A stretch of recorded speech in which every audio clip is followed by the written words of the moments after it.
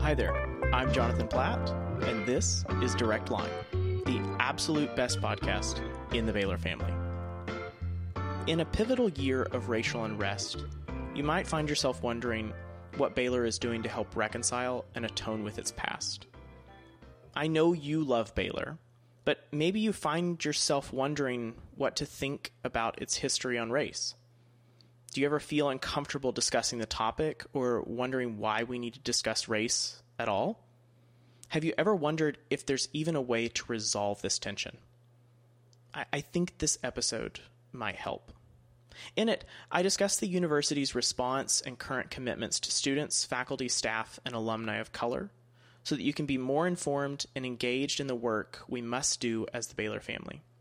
You'll also get to hear the stories of specific leaders working to make Baylor we love even better with Sophia Alejandro. Sophia is a junior from San Antonio, Texas, and an editorial intern at Baylor Line magazine.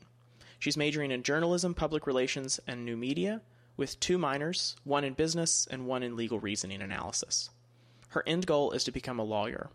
In addition to her life as a Baylor student and a Baylor Line Foundation intern, Sophia serves as a campus tour guide to Baylor University undergraduate admissions. You could not have a better person guiding us through this conversation on race and atonement at Baylor. In this episode, you'll hear what Sophia experienced both as a researcher examining race on Baylor's campus and as a student of color, why considering Baylor's institutional structures is important when trying to understand race and campus, what the @Dear Baylor account is, and how students and alumni of color are using it to tell their stories, what Baylor President Linda Livingstone and the administration are doing to try and reconcile past mistakes and create a more inclusive future for Baylor family members of color, and how Sophia is able to channel her love for Baylor into positive solutions in change. I'm so excited for you to hear this episode, so I won't waste any more time. Here's my interview with Sophia Alejandro.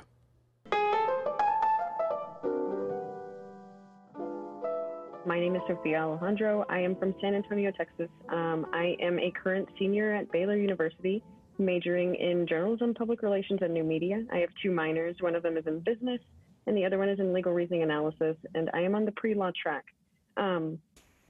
Growing up, I actually worked in my family's flower shop for a very long time. A lot of people don't know that about me. It's super random. But working with people and getting in trouble and being sent to the freezer for flowers was always an interesting thing. So yeah, now that I've gotten to Baylor, I've started to figure out a little bit more about what I want, and it's not the floral industry. I am looking forward to graduating, uncertain of where exactly this is going to go, especially with COVID happening right now. But I would say my short, long-term goal, I don't know if it can be both, but it is both, would be to become an attorney, pretty sure in social justice advocacy, which kind of makes sense with the subject matter of this article. But yeah, that's just a little bit about me. Yeah. So, and you're also an intern for the Baylor Line. Yes, I am. I have been an intern with the Baylor Line for about a year. At the same time, I do work at the Baylor Visitor Center, where I basically give tours to prospective families and work to help them figure out why Baylor is such a great place. Yeah. Yeah. So you, like both you and I mentioned, you have written an article, and you kind of led into what the article is about. So could you just sum up really quick what your article is about, and then we can get into talking about how it was formed, what you learned in it, and what are some of the pieces that you weren't able to put into it, but wish you could have if you'd had, just an infinite amount of time and space. Of course. So basically what my article is about is different race relations at Baylor and how we are working to improve them in general, especially the steps that we're taking now with our political climate the way it is. Yeah. So the article's title in the magazine is When Words Become Action. The subtitle that we ran with was While Members of the Baylor Family Look for Reconciliation and Atonement, Change Will Only Come When Words Become Action. What do those words mean to you? Yeah, so I did that. I remember writing that sentence for a couple of different reasons. I used the word atonement on purpose because I thought it was a religious word that being thrown in meant something to most of the people at Baylor, especially with our background. And that means a lot to me, actually, just working to atone for the wrongs that we've done and the different experiences that several students have had that can be seen as unfair. So now we're working to better that and are actually putting together different organizational groups or commissions that are working to fix it. So to me, that's basically what that sentence is about, just how we can say we don't like it, but now we're actually trying to fix it. Yeah. You've been running with this topic for a while, haven't you? I have been. It took a little bit. Sure. I worked for a good amount of time on this article because I wanted to make sure it came off in a positive way, because it is a positive experience now that we are working to actually do something about this and make Baylor completely fair for all students. And I think that that's super cool and important to everyone. Well, it should be. So yeah, it took me a really long time to make sure everything came out the way I wanted it to come out. Yeah, just to clarify, you mean that it's attempting to make Baylor fair for all students, not that it is making Baylor fair, right? Right. It is just the beginning steps to that goal. Mm-hmm. Yeah, we're not there yet. Right. In fact, I think you quote someone in the article. I'm going to blank on his name, but the quote goes something to the effect of, "Praise the Lord, we're not where we were, but we still have quite a ways to go." Here it is. You were quoting. Do you remember who you were quoting? I remember him because I remember Dominic Hill, Director of Wellness and a member of Baylor's Commissions on Historic Campus Representation. Yeah, here's the quote that I was thinking of exactly. "We're not where we were, praise the Lord, but we won't be content because we lose people every year. We want to make it as friendly and welcoming as possible." Could you talk to me about talking to Dominic and what he means in this quote of saying, "We're not where we were, we know where we're going, it's going to take some time to get there"? Yeah, so Dominic was actually a really helpful person and resourceful person to talk to, not only because his credentials are awesome, but he's been here for a very long time and for a period of time worked as the only Black man in his department, and not the only Black person, but Black man. And so it kind of changes things when you're the only person of that, when you are the only person like you. So what he was talking about was referencing his experiences during his time as the only Black man in his department and the way people would come up to him and talk to him and generalize or make stereotypical comments with microaggressions, things like that. And so he was saying, thank God we're not where we were, because now we have more people in more Black people, more African Americans around Baylor that are a little bit more visible. So thank God we're not where we were, but we're not content yet because there's still problems. Yeah.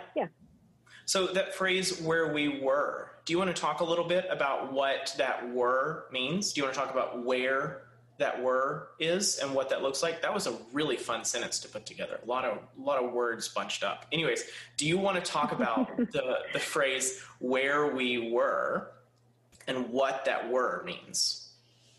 Sure. So where we were, I think what he is saying is more about his personal experiences and the way that we lose faculty all the time. We lose faculty of color all the time. And that's actually what he is working on in his current degree right now too, just looking at retention rates. So we're doing a little bit better about retaining our faculty, and we're doing a little bit better about the way we are treating people and have our cultural intelligence, and it's improving, but it's not where it should be. Yeah. So going even further back than Dominic, you spend quite a bit of time in the beginning of this article talking about the Baylor of the past.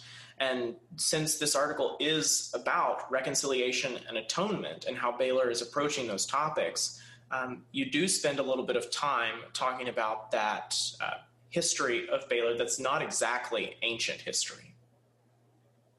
Right. Yeah. Yeah. Do you want to Sure. I did that to paint a little bit more of a picture. It's not just a snapshot of who we are today, but who we've been for the past several years, for the past several decades. So this isn't something that is brand new. This isn't something that's happening because of the media today. This is something that's been going on, and even if you don't see it, it doesn't mean it didn't happen. Yeah. What are some of those places in history that you look back to and explain? Yeah, so I know one of the main ones that I talked about was from Professor Robert Darden and his time at Baylor, referencing Dr. Vivian Malone Mays as she was walking through Fountain Mall. That is an important one to me. I know we have worked several times about Dr. Vivian Malone, talked about it several times and worked with her about Dr. Vivian Malone Mays. And I think that just kind of helps to show what race relations were like even immediately after the civil rights movement was kind of coming to a close, and how today, you know, there's still those feelings there sometimes. So yeah, I talk about that. I also talk about different statues on campus and how we only have one statue of a Black person, period, two now, but I talked about how for a while it was just Robert Griffin III, and it was interesting for it to have been a football player. Yeah, that second statue was a really important one for me and you. We had worked on a project for several years at that point around the life of Dr. Vivian Malone Mays, and to see her bust put outside the mathematics department on campus. Even though it's not a full statue, it still is yet another place of representation of a diverse community on a diverse campus. Totally. I think it's super important work that happened, and I'm happy to have been even mildly a part of that, getting her bust into the mathematics department. I do think, however, that she could totally have a full statue outside of Sid Richardson, but that is another topic. Yeah. Yeah. So speaking of statues, in your article, are you making the argument, or is anybody making the argument that we should be taking Judge Baylor's statue down or changing the name of the university?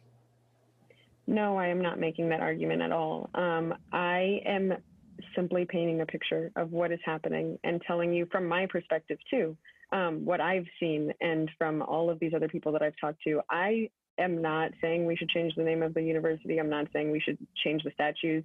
I'm saying that we should do more than just talk about it. Maybe statues are a cool start, but that is not the true problem at hand. And I think we should actually delve a lot deeper than statues. Yeah. Your article works to talk about the institutional structures, not the physical structures on campus. Right. So, exactly. So going further into the piece, you work through some of the history, you work through some of what's going on like in the administration right now, and then about halfway through it, you talk about this Instagram account called @DearBaylor. Do you want to tell me a little bit about that Instagram account and get me, someone who doesn't really understand social media, caught up on what that is and what it means for this time in Baylor's history? Of course. So @DearBaylor was started by Baylor students. It is completely anonymous, and we don't know who the leaders are. It is actually stemming from Dear PWI, which is predominantly white institutions. So this was actually started a very long time ago, and we're just kind of stemming off of it for Baylor. So what @DearBaylor does is tell the stories of different minority students and their experiences while they have been at Baylor, to show this is still happening, this has been going on. And you can actually go online, and there's a form that you fill out to explain what you've experienced. It is completely anonymous. At no point do they ask for your name or email or anything like that. And these stories can range back from all years of alumni and current students right now, and they'll tell you what department it was in and just what their experience was. And I think that it is working to give people a voice, because we all know at the Baylor line the importance of a story. So giving them their story and giving them a safe space to talk about this is really the goal. Yeah. In fact, you sum it up really well in your article. You say some think this method of digital direct action is working. Minorities are being heard by Baylor faculty, staff, and administration. Students of color are being heard and promised change. What's some of that change that they're being promised, and who is doing the promising? So some of the change, well, we can start with the commission that is working with the statues, of course. That is probably the most prominent thing right now that we should be getting reports on soon, actually. But yeah, that is probably one of the first steps that we're taking. We're also initiating. And what's the commission? Could you explain it just a little bit? Yeah, I don't remember the name of it. The Commission of Historic something. Let me look it up. It is the Commission on Historic Campus Representation. Okay, the Commission on Historic Campus Representation. So what they are doing is basically reviewing all the different statues and building names on campus to see if they need to be changed or taken down as they look into the history of what exactly it means and why we named things or place statues there. And I think that that's a nice first step. But I think it's just that it's a first step. But we are being promised that this is they're going to work on it. And I know President Livingstone has been talking about some different changes that she wants to be making too, building up our faculty to grow with more minorities and make it look a little bit more like our student population on campus. She's also talked about different ways to increase our cultural intelligence through training for all students and faculty while they are here, and even trying to help with a little bit more affirmative action than what's actually been going on at Baylor too, to make sure we can get some people into these doors and make our campus a little bit more diverse. So I think those are a few of the different changes that have been going on. Our administration has been working really hard to make those promises, and President Livingstone has been doing, in my opinion, a great job with. Yeah, to kind of read from one of the statements that she released early on in this time period and this topic was, we acknowledge some early Baptist leaders owned enslaved persons, held racial views common in that era, supported Confederate causes, and engaged in the fight to preserve slavery, including Baylor's 3 founders, most of the university's initial trustees, and other early Baylor leaders. We denounce racism in all forms, I'm reading from her statement, as being inconsistent with Baylor's Christian mission and the teachings of Jesus Christ, and remain committed to instituting tangible and systemic changes to ensure fair and equitable policies and practices. As a student of color, as a woman of color, what did that statement mean for you to see that, to see in writing the president of the university and the administration of the university acknowledged that some early Baptist leaders owned enslaved persons, and that founders of the universities and most of the university's initial trustees worked for Confederate causes to preserve slavery? What did that mean for you? Well, for me personally, it's no secret. I know that Judge Baylor, Reverend Tryon, and Reverend Hudkins all worked with slaves, or owned is the correct word, that they owned slaves. And that is something that makes me sad. But I do know it was part of what was going on at that time. Of course, that doesn't excuse anything at all. But I understand what she's saying, and I am happy to hear an acknowledgement and some atonement for it through her actually acknowledging it. So being able to say, we do not support this in this time at Baylor, makes me feel a lot better walking around campus. Yeah. You begin this story with something that easily could have appeared on @Dear Baylor, an anonymous Instagram account. But instead, this experience that you had, you decided to put your name on it and talk about it and publish it. What did that mean for you in making that decision, and how did you get to that decision to not only put that, but put your name on it in a very public manner? So the reason that I decided to write that into the story was because it kind of sets the tone for what exactly I'm going to be talking about. It tells you exactly what I'm going to say without me having to say it yet. And I think it also makes me more of a person than if I had just talked about race relations at Baylor. It's like, oh, okay, cool, thanks. But instead, I'm telling you what I've experienced. That's one experience. And a lot of people tend to say like, oh, it's just a snapshot from one person of what's going on. But I didn't want to make it anonymous because I want you to be able to say, oh yeah, this is one person. And if you have a question for me, ask me. That's totally fine. I will tell you with 100% honesty what my different experiences at Baylor have been. That is probably the worst one of the worst ones that has happened. And I also want to throw out there too, I have never really had a problem with any other student. It's always been faculty, interestingly enough. The only things that come from students are like, hey, say something in Spanish. And I'm like, say something in Italian. And so,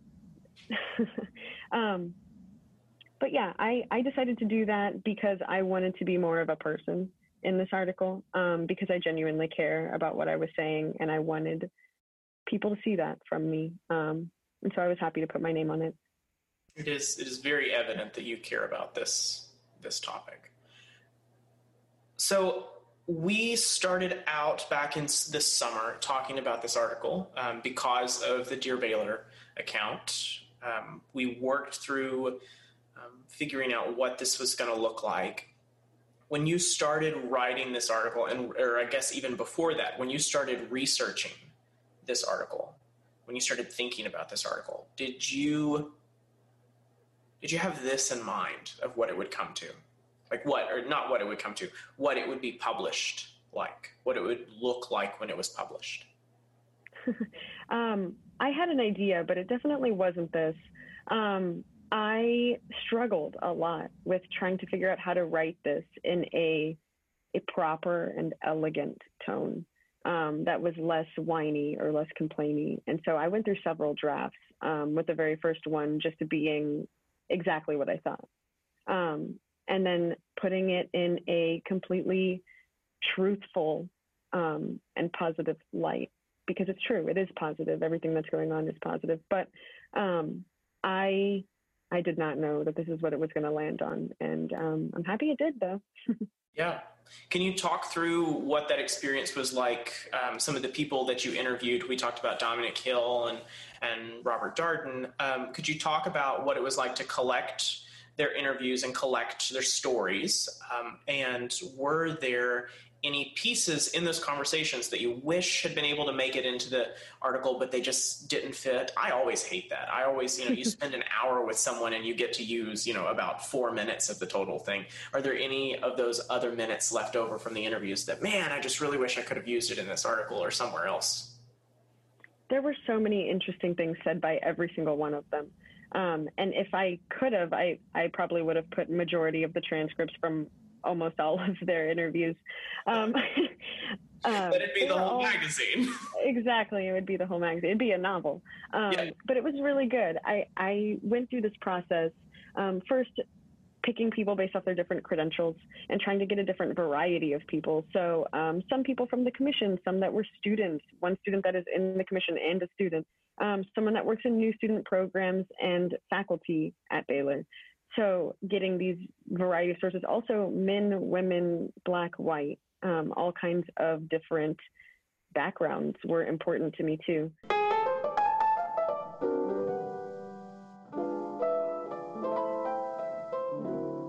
So one of the people that I talked to was Whitney Jones, who works with the new student programs, and she was completely honest about her experiences and the different things that she's heard from her fellow faculty of color at Baylor. And I wish some of those things could have been put in the article, but it didn't necessarily align with the message I was going for. But it was all incredibly insightful. I talked to several different students, and I didn't include all of them. And I wish I had. I talked to some people who were from the Hispanic Association, the Baylor Hispanic Association. I talked to someone from the Asian Coalition. And I wish I had been able to make room for them too, just to get more colors, honestly, to get more colors involved in the story than just black and white, because it's not. but I went based off of the quotes that I thought were the most effective, and that's what I ended up with. Yeah. One of my favorite quotes is actually how you sum up the article. And it's from Maya Ellington Williams, a Little Rock, Arkansas senior, and one of the students on the Commission on Historic Campus Representation. And she says, "We find pride in our Baylor experiences and traditions, but we have to recognize and realize that even though it should be the same for all students, it isn't." That is what we are fighting for and working on. Making sure that when people are excited to come to Baylor, whether they are Black, white, Hispanic, Asian, they have access to this Baylor experience. You're in your senior year. You're a woman of color. You have written an article about the experience of people of color on campus throughout history and into the future. You've told me, explicitly and throughout your entire career at Baylor. You work at the Visitor Center and the Alumni Magazine. It seems to me like you love Baylor, and you love it despite its flaws. Its flaws make it what it is, and that hurts, but it's also the Baylor that you're experiencing and the Baylor experience you've had. What's it like? It's something I can never come close to imagining. What's it like to have the Baylor experience as a person of color, and in your senior years still say, "I love this institution"? Of course, there's problems. I have encountered microaggressions and general forward aggressions. Stories like the one that I wrote at the beginning of my article. I have encountered a lot of different things on Baylor's campus, more so than in Waco in general. But of course, I love this university. Baylor has done so much for me, has become so much a part of me and changed me into a lot of who I am today. And just because I think that we need change doesn't mean I don't love it. I love it and want change because I love it. I think that it should be better than we are, and we should always try to do better for the next crop of students that are coming in. But I think that that's probably the most important part. Because I love it, I want change. But it's been so good, every single part of this. I love my department. I love the professors that I've had, the classes that I've taken, who have those who have worked with me, like you, and the different mentors that I've had during my time here, all of the opportunities that have been available to me just because I'm here, and I know that I'm valued here. So being a student of color anywhere is going to have its problems. It's not just at Baylor. So of course, I love Baylor. I wouldn't change a thing about my experience here, even the negative parts of it. Yeah. If you could change one thing, not about your experience, but your article is about the actions coming out of the words. If there is one change that you could make, kind of being one of the experts on this topic now.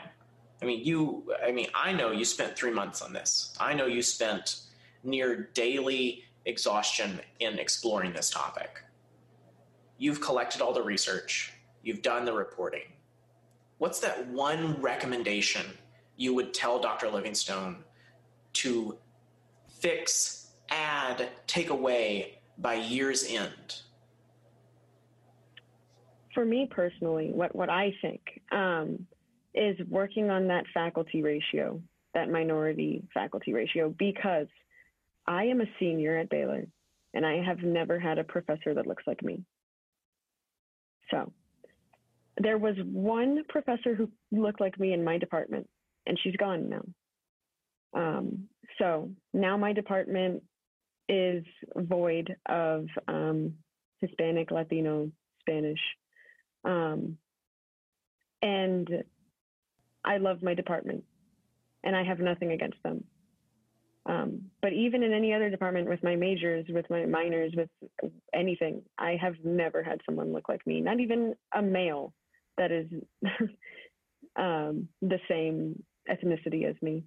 So I think that that's where I would start, because there's a gigantic need for me to be able to walk up to someone and say, hey, I just encountered this in a professor and he just said this to me. What do I do? And instead of being like, oh, interesting. Do you want to report it to Title IX? I kind of would like for someone to say, that happens and that sucks.